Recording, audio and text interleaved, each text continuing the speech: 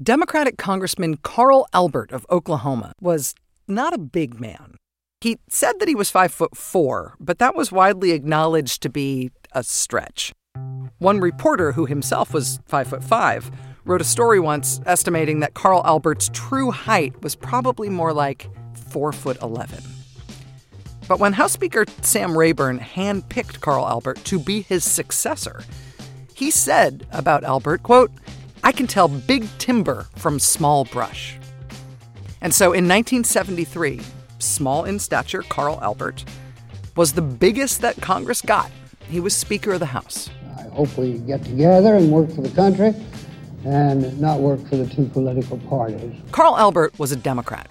The Republicans might have held the White House, but after the president and the vice president, it was House Speaker Carl Albert who was next in the line of succession. So he was second in line to the presidency. And it was that last part, second in line to the presidency, that started weighing on Carl Albert that summer of Watergate in 1973. The committee will come to order. If you're the House Speaker in normal times, the idea that you might one day actually have to assume the presidency, I mean, it's technically true, but it's pretty inconceivable. It's never going to happen. But if you were House Speaker in 1973, with a president in Richard Nixon who was crippled by Watergate, and a vice president in Spiro Agnew who was the subject of a major criminal bribery and extortion investigation, the idea that you as Speaker might one day have to become president, that was starting to feel less and less theoretical all the time. And so House Speaker Carl Albert decided he needed to cover his bases. He needed to get prepared. In secret, he reached out to one of the great wise men of Washington, a man who had been one of President John F. Kennedy's closest advisors, Ted Sorensen. I once heard somebody say that when Mr. Kennedy wounded, Sorensen bleeds. Is that so? Well, we've been very close, and he's been extremely active. In 1973, House Speaker Carl Albert asked Ted Sorensen to draft him a confidential memo, a memo that would basically give Carl Albert a step-by-step manual for how to be president in a pinch, how much time he should give the outgoing president to clear his stuff out of the White House, where and when Carl Albert would take the presidential oath, what he should say to the nation in his first public address. Ted Sorensen advised the Speaker that this memo should probably be destroyed if it ever became unnecessary. But there was good reason at the time to expect that it might well be necessary, because Carl Albert really might end up becoming president, all in a hurry, because of what was going on with Nixon and Agnew. And Carl Albert was not the only one thinking that. Inside the White House that summer, Richard Nixon's inner circle started seeing their scandals and their troubles in a new conspiratorial light. What if the Democratic Congress, led by little Carl Albert, what if they were quietly planning to wage a coup? The sudden ousting of President Nixon and Vice President Agnew, the installation of Democrat Carl Albert as the brand new president. Nixon's chief of staff at the time, Al Haig, was a little freaked out by that possibility. And that's in part because he knew what kind of trouble Nixon was in. By that summer of 1973, Al Haig had become a nightly sounding board for President Nixon's sometimes drunken, often paranoid, late-night phone calls about Watergate. You see, the real problem, though, is me. Because the goddamn thing has gotten to me, you see, and because of the personal factors. And you get to the point, that, well, if you can't do the goddamn job, you better put somebody in there that can. There's no one that can. Al Haig was already concerned about Nixon's ability to survive Watergate. And Haig knew about Agnew's troubles, too. He had been in on White House conversations about that trouble from the beginning. And then in the summer of 1973, Haig got a visit from Attorney General Elliot Richardson, who told him in no uncertain terms that Agnew was staring down the barrel of a 40-count federal indictment on bribery and extortion charges. Haig later wrote about that conversation with Attorney General Richardson. He said, "In my own mind, 2 words formed: double impeachment. I am not subject to visions, but as Richardson left my office, a vivid picture grew in my mind of the president and the vice president of the United States, both charged with high crimes and misdemeanors, side by side, on trial together before the Senate. What happens when you have a criminal occupant of the White House? Make that two criminals in the White House, both implicated in serious crimes, but also protected by the offices that they hold. What are your options for saving the country from that? You're listening to Bagman. I'm your host, Rachel Maddow. Good evening. The possibility that Vice President Agnew may resign was topic A in Washington today. My confidence in his integrity has not been shaken. It was only a matter of time before Spiro Agnew became President of the United States. The country must have him out of the vice presidency. We're in for what only can be called a nasty chapter in the history of this country.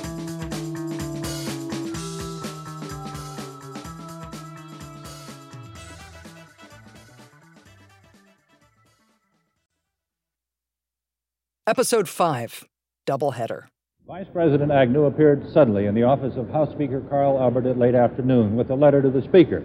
The letter asked that he be investigated by the House. Here's what the letter says. It's not often that a politician wants to be impeached.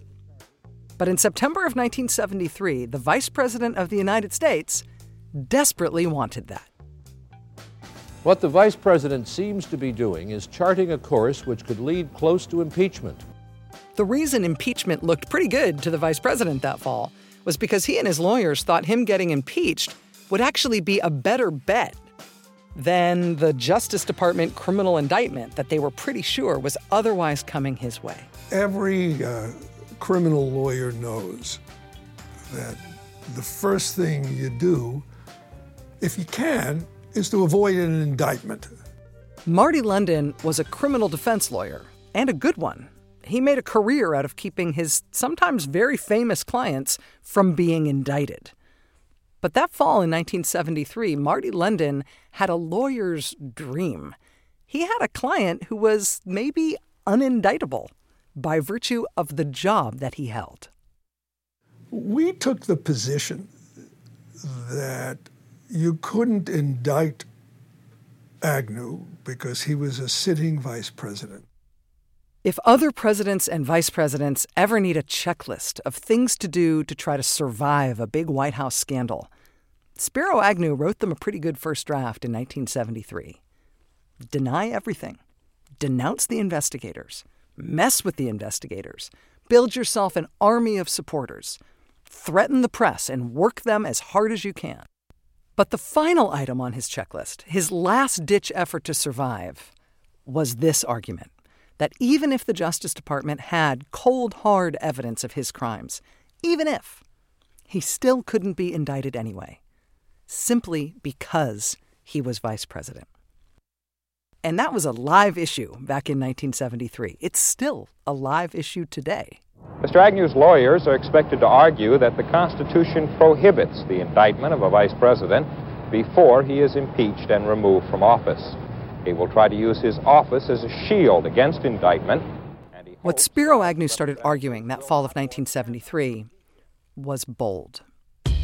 He basically demanded that the Congress, the Democratic-led Congress, must investigate him.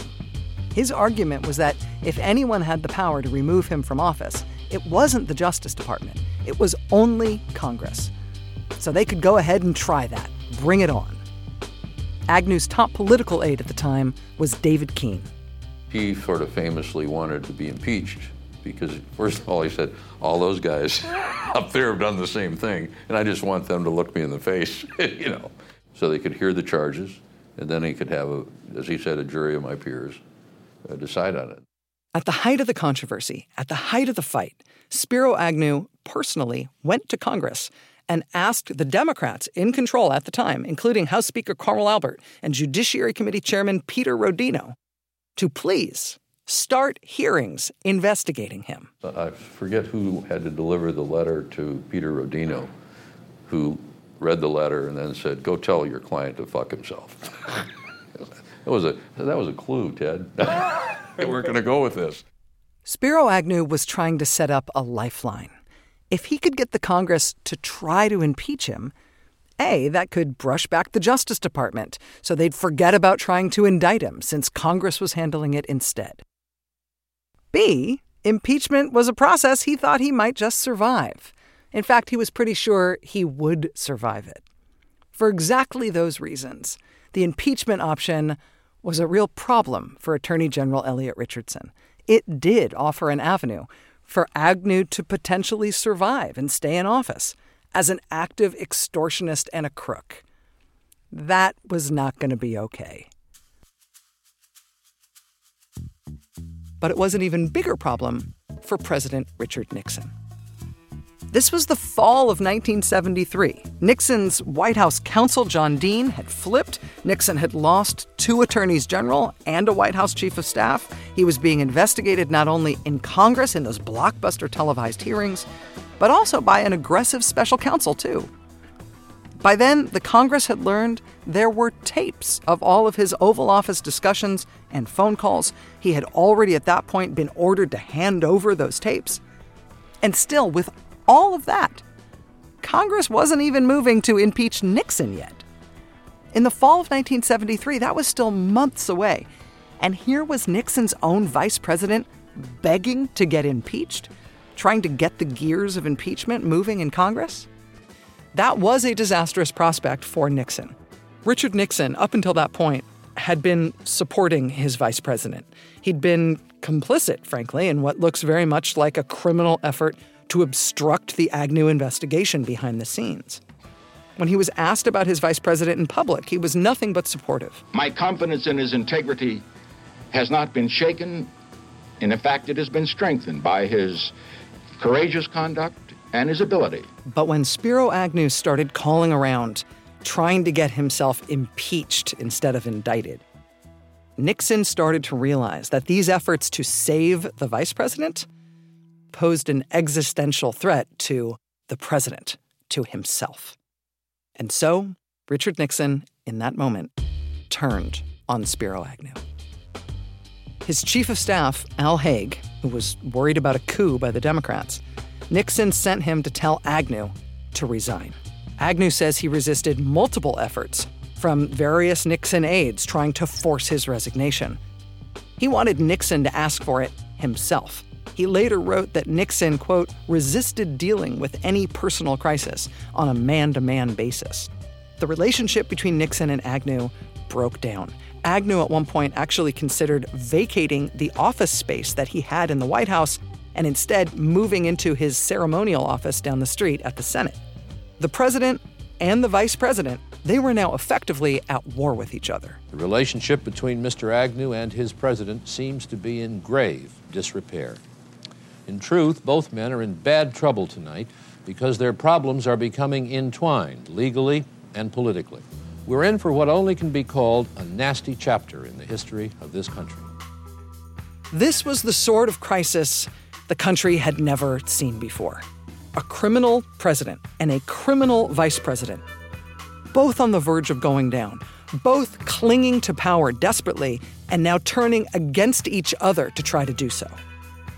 And it was all on one man's shoulders to try to resolve this crisis in a way that didn't throw the country and the government into utter chaos. That's next.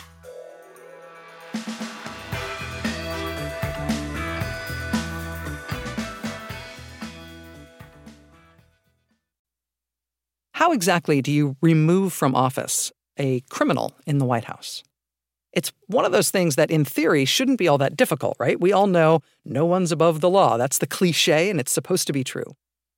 But when you have someone in the White House, a president and or a vice president implicated in crimes, what's the mechanism to get them out? That was the question facing Attorney General Elliot Richardson in the fall of 1973. Watergate, of course, was threatening to take down the president. But Elliot Richardson now had cold, hard evidence that the vice president was implicated in crimes as well. And there really was no sure way to get him out. Spiro Agnew had been attacking the investigation into him as a witch hunt. He was arguing that he couldn't be indicted, even if the Justice Department wanted to indict him. And there was a reasonable, though not exactly sure, argument that he might have been right about that. The other remedy was the one that Agnew actually wanted, an effort at impeachment. But relying on Congress to do that job was also taking a chance. And so Elliot Richardson had to decide what to do with this criminal in the White House who was not going to leave willingly and who was now just one bad Watergate development away from becoming president himself. Here's prosecutor Ron Liebman. It was only a matter of time before Spiro Agnew became president of the United States. It was a period of months, maybe weeks. Elliot Richardson, with some urgency, needed to come up with a way to get the vice president out before the president went down. What Elliot Richardson decided to do that fall was controversial, to say the least. He would call Agnew's bluff about whether a sitting president or vice president could be indicted. He would go ahead and threaten the vice president with the weight of the criminal law. But then he would offer him a way out. They could negotiate behind closed doors to trade the one thing Agnew most wanted for the one thing the Attorney General most wanted. Elliot Richardson would offer Agnew a one-time-only golden opportunity to save his own skin in exchange for Agnew getting out of the White House. Now, there was no guarantee this would work. Agnew and his lawyers were crowing that the Justice Department had no power over a vice president at all. They couldn't indict him if they wanted to. But did Agnew really trust in that? Did he and his lawyers want to test the Justice Department on that by seeing them try it? The Attorney General quietly brought Agnew's legal team into his own office at the Justice Department to start secret negotiations. And it turned out that whatever Agnew's lawyers were selling publicly about Agnew not needing to fear any criminal charges, when they got behind closed doors, they were willing to deal. They clearly did fear the prospect of charges against Agnew, and conviction, and sentencing. And they had a trade in mind to avoid all of that. Here's Marty London again, one of Agnew's lawyers. The vice president's condition was he would resign only if he could do so with no possibility of confinement, and he could resign with dignity.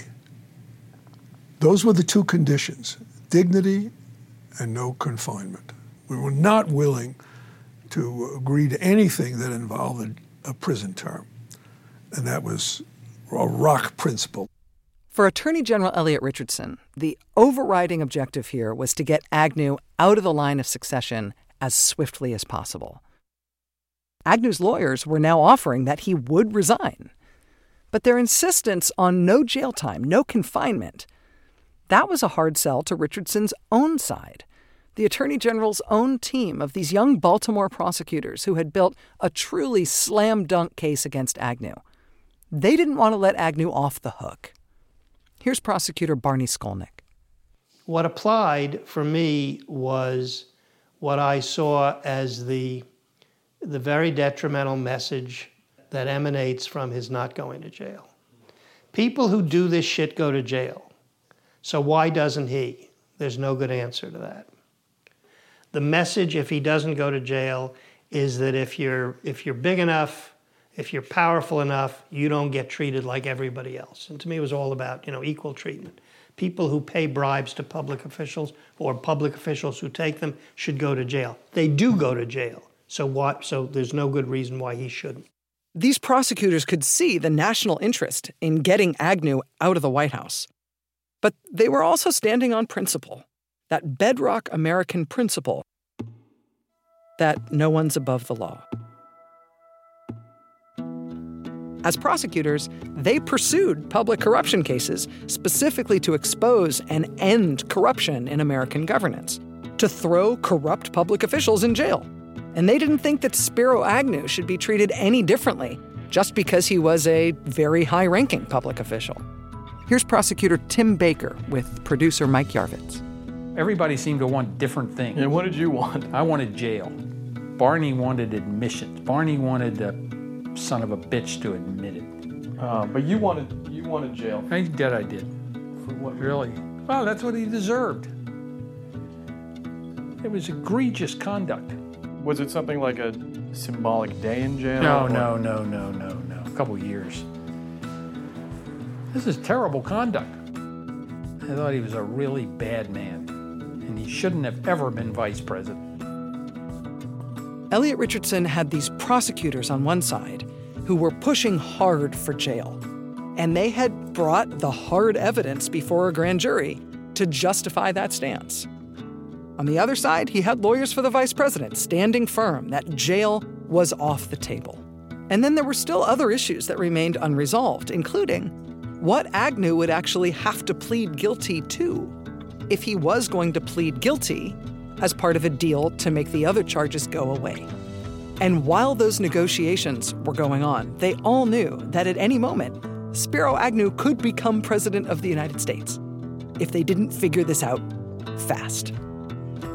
Well, we're all sitting around talking together about how to handle this grave constitutional crisis thing. So it's this one guy in his 50s and a bunch of 30-year-olds, sitting around talking about what to do for the country. I mean, it was, that's why I get sort of emotional about it. It was, without question, the most intense professional experience of my life, and I had, a few of them. The secret negotiations between the Attorney General and the Vice President, at this point, leaked to the press. Elliot Richardson was up against the clock. He sent his head of the criminal division at the Justice Department, a man named Henry Peterson, to go meet with Agnew's lawyers one more time, this time in the presence of the federal judge who had been assigned to the case. To try to avoid the press, the group assembled in secret at a location chosen by the judge specifically to avoid press scrutiny. It was a spot they figured reporters would never suspect. It was a single room in a random motel in suburban Virginia. Agnew's attorney, Marty London, was instructed by the judge to meet there and tell no one. He says, nobody in the press knows about this. This is a secret. And we were given specific instructions. If when you get to this motel and you see the press, you don't go in, you call me. Here's the number of my motel room. Well, we didn't have cell phones, so we drive there. Man, the parking lot's full of cameras, reporters. It's a mob scene. We tell the taxi cab driver, don't turn in, keep going, take us to the nearest gas station, where we go to a pay station and we call the judge and say, your parking lot is chock-a-block full of reporters. And he is pissed. He said, I know all about it.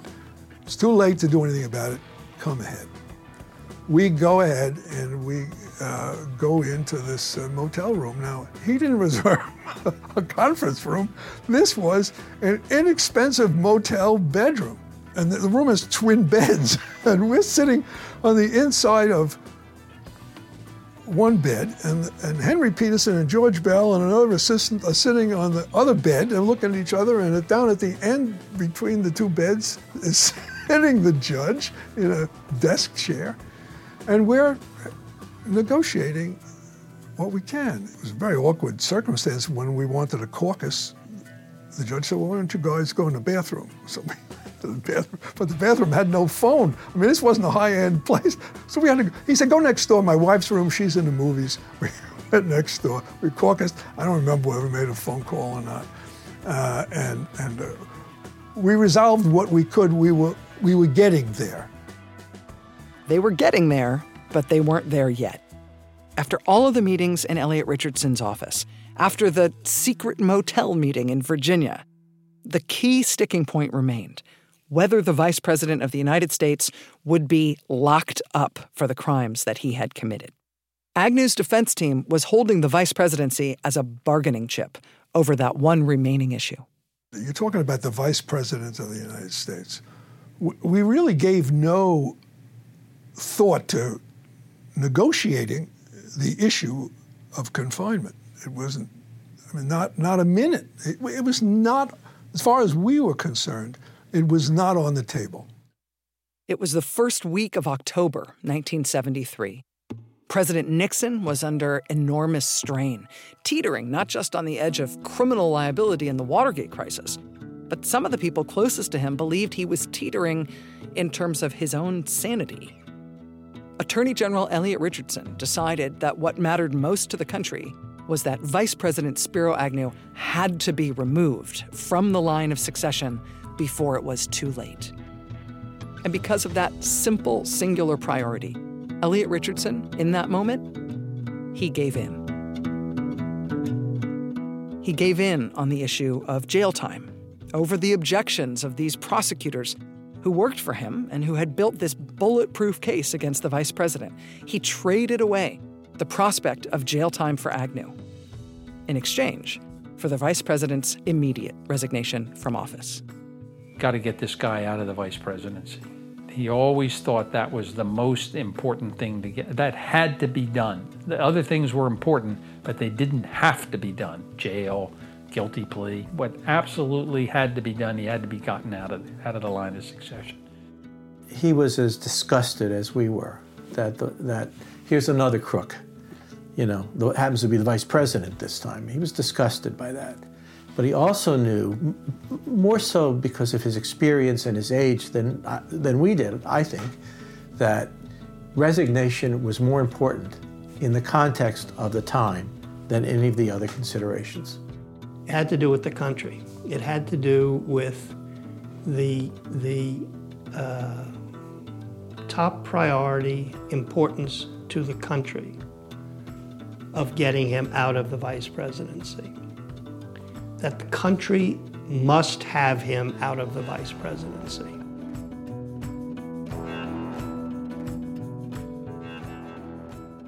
Ever feel like you have the weight of the world on your shoulders?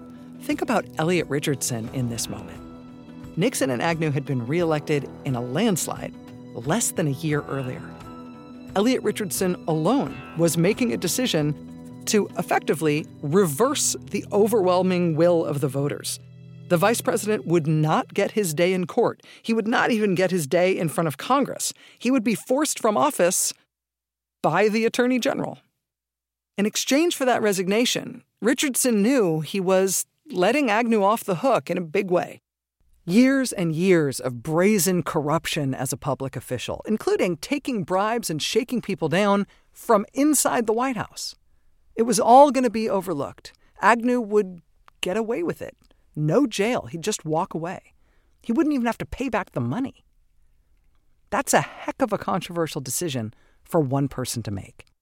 But Elliot Richardson made that call in opposition to his own prosecutors, like Barney Skolnick, who wanted jail. I had been the vocal out front, and with the arrogance, I like to think is too strong a word, but something close to the arrogance of a 32-year-old prosecutor. I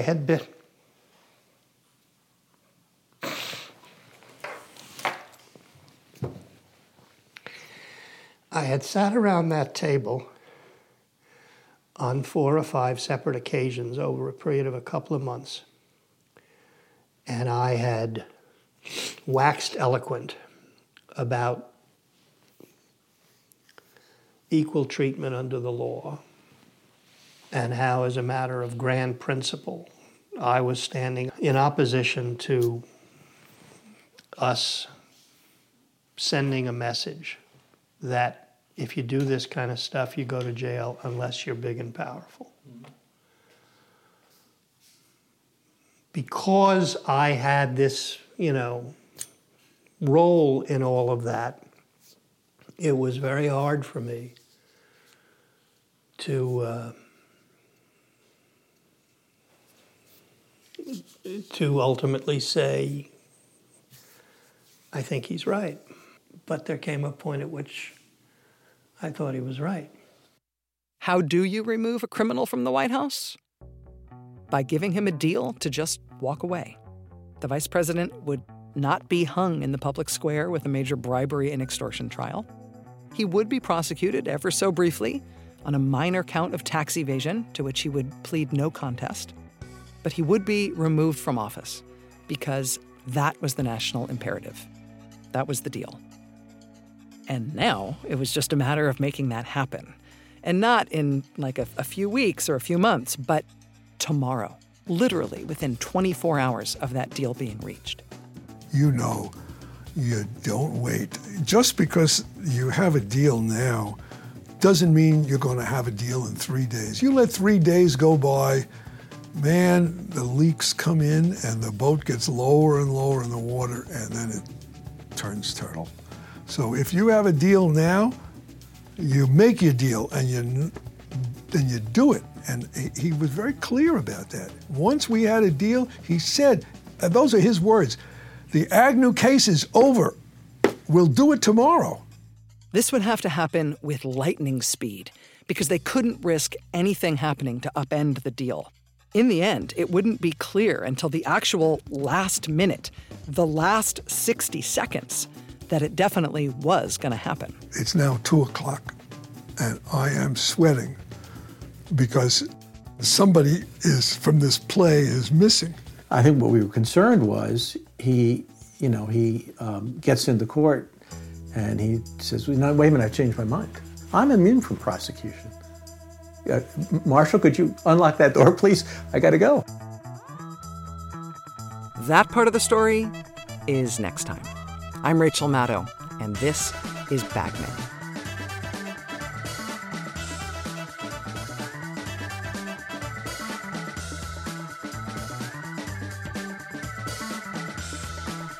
Bagman is a production of MSNBC and NBC Universal. This series is executive produced by Mike Yarvitz. It was written by myself and Mike Yarvitz. Editorial and production support from Jonathan Hirsch and Marissa Schneiderman from Neon Hum Media. And you can find much more about the story on our website, which is msnbc.com/Bagman.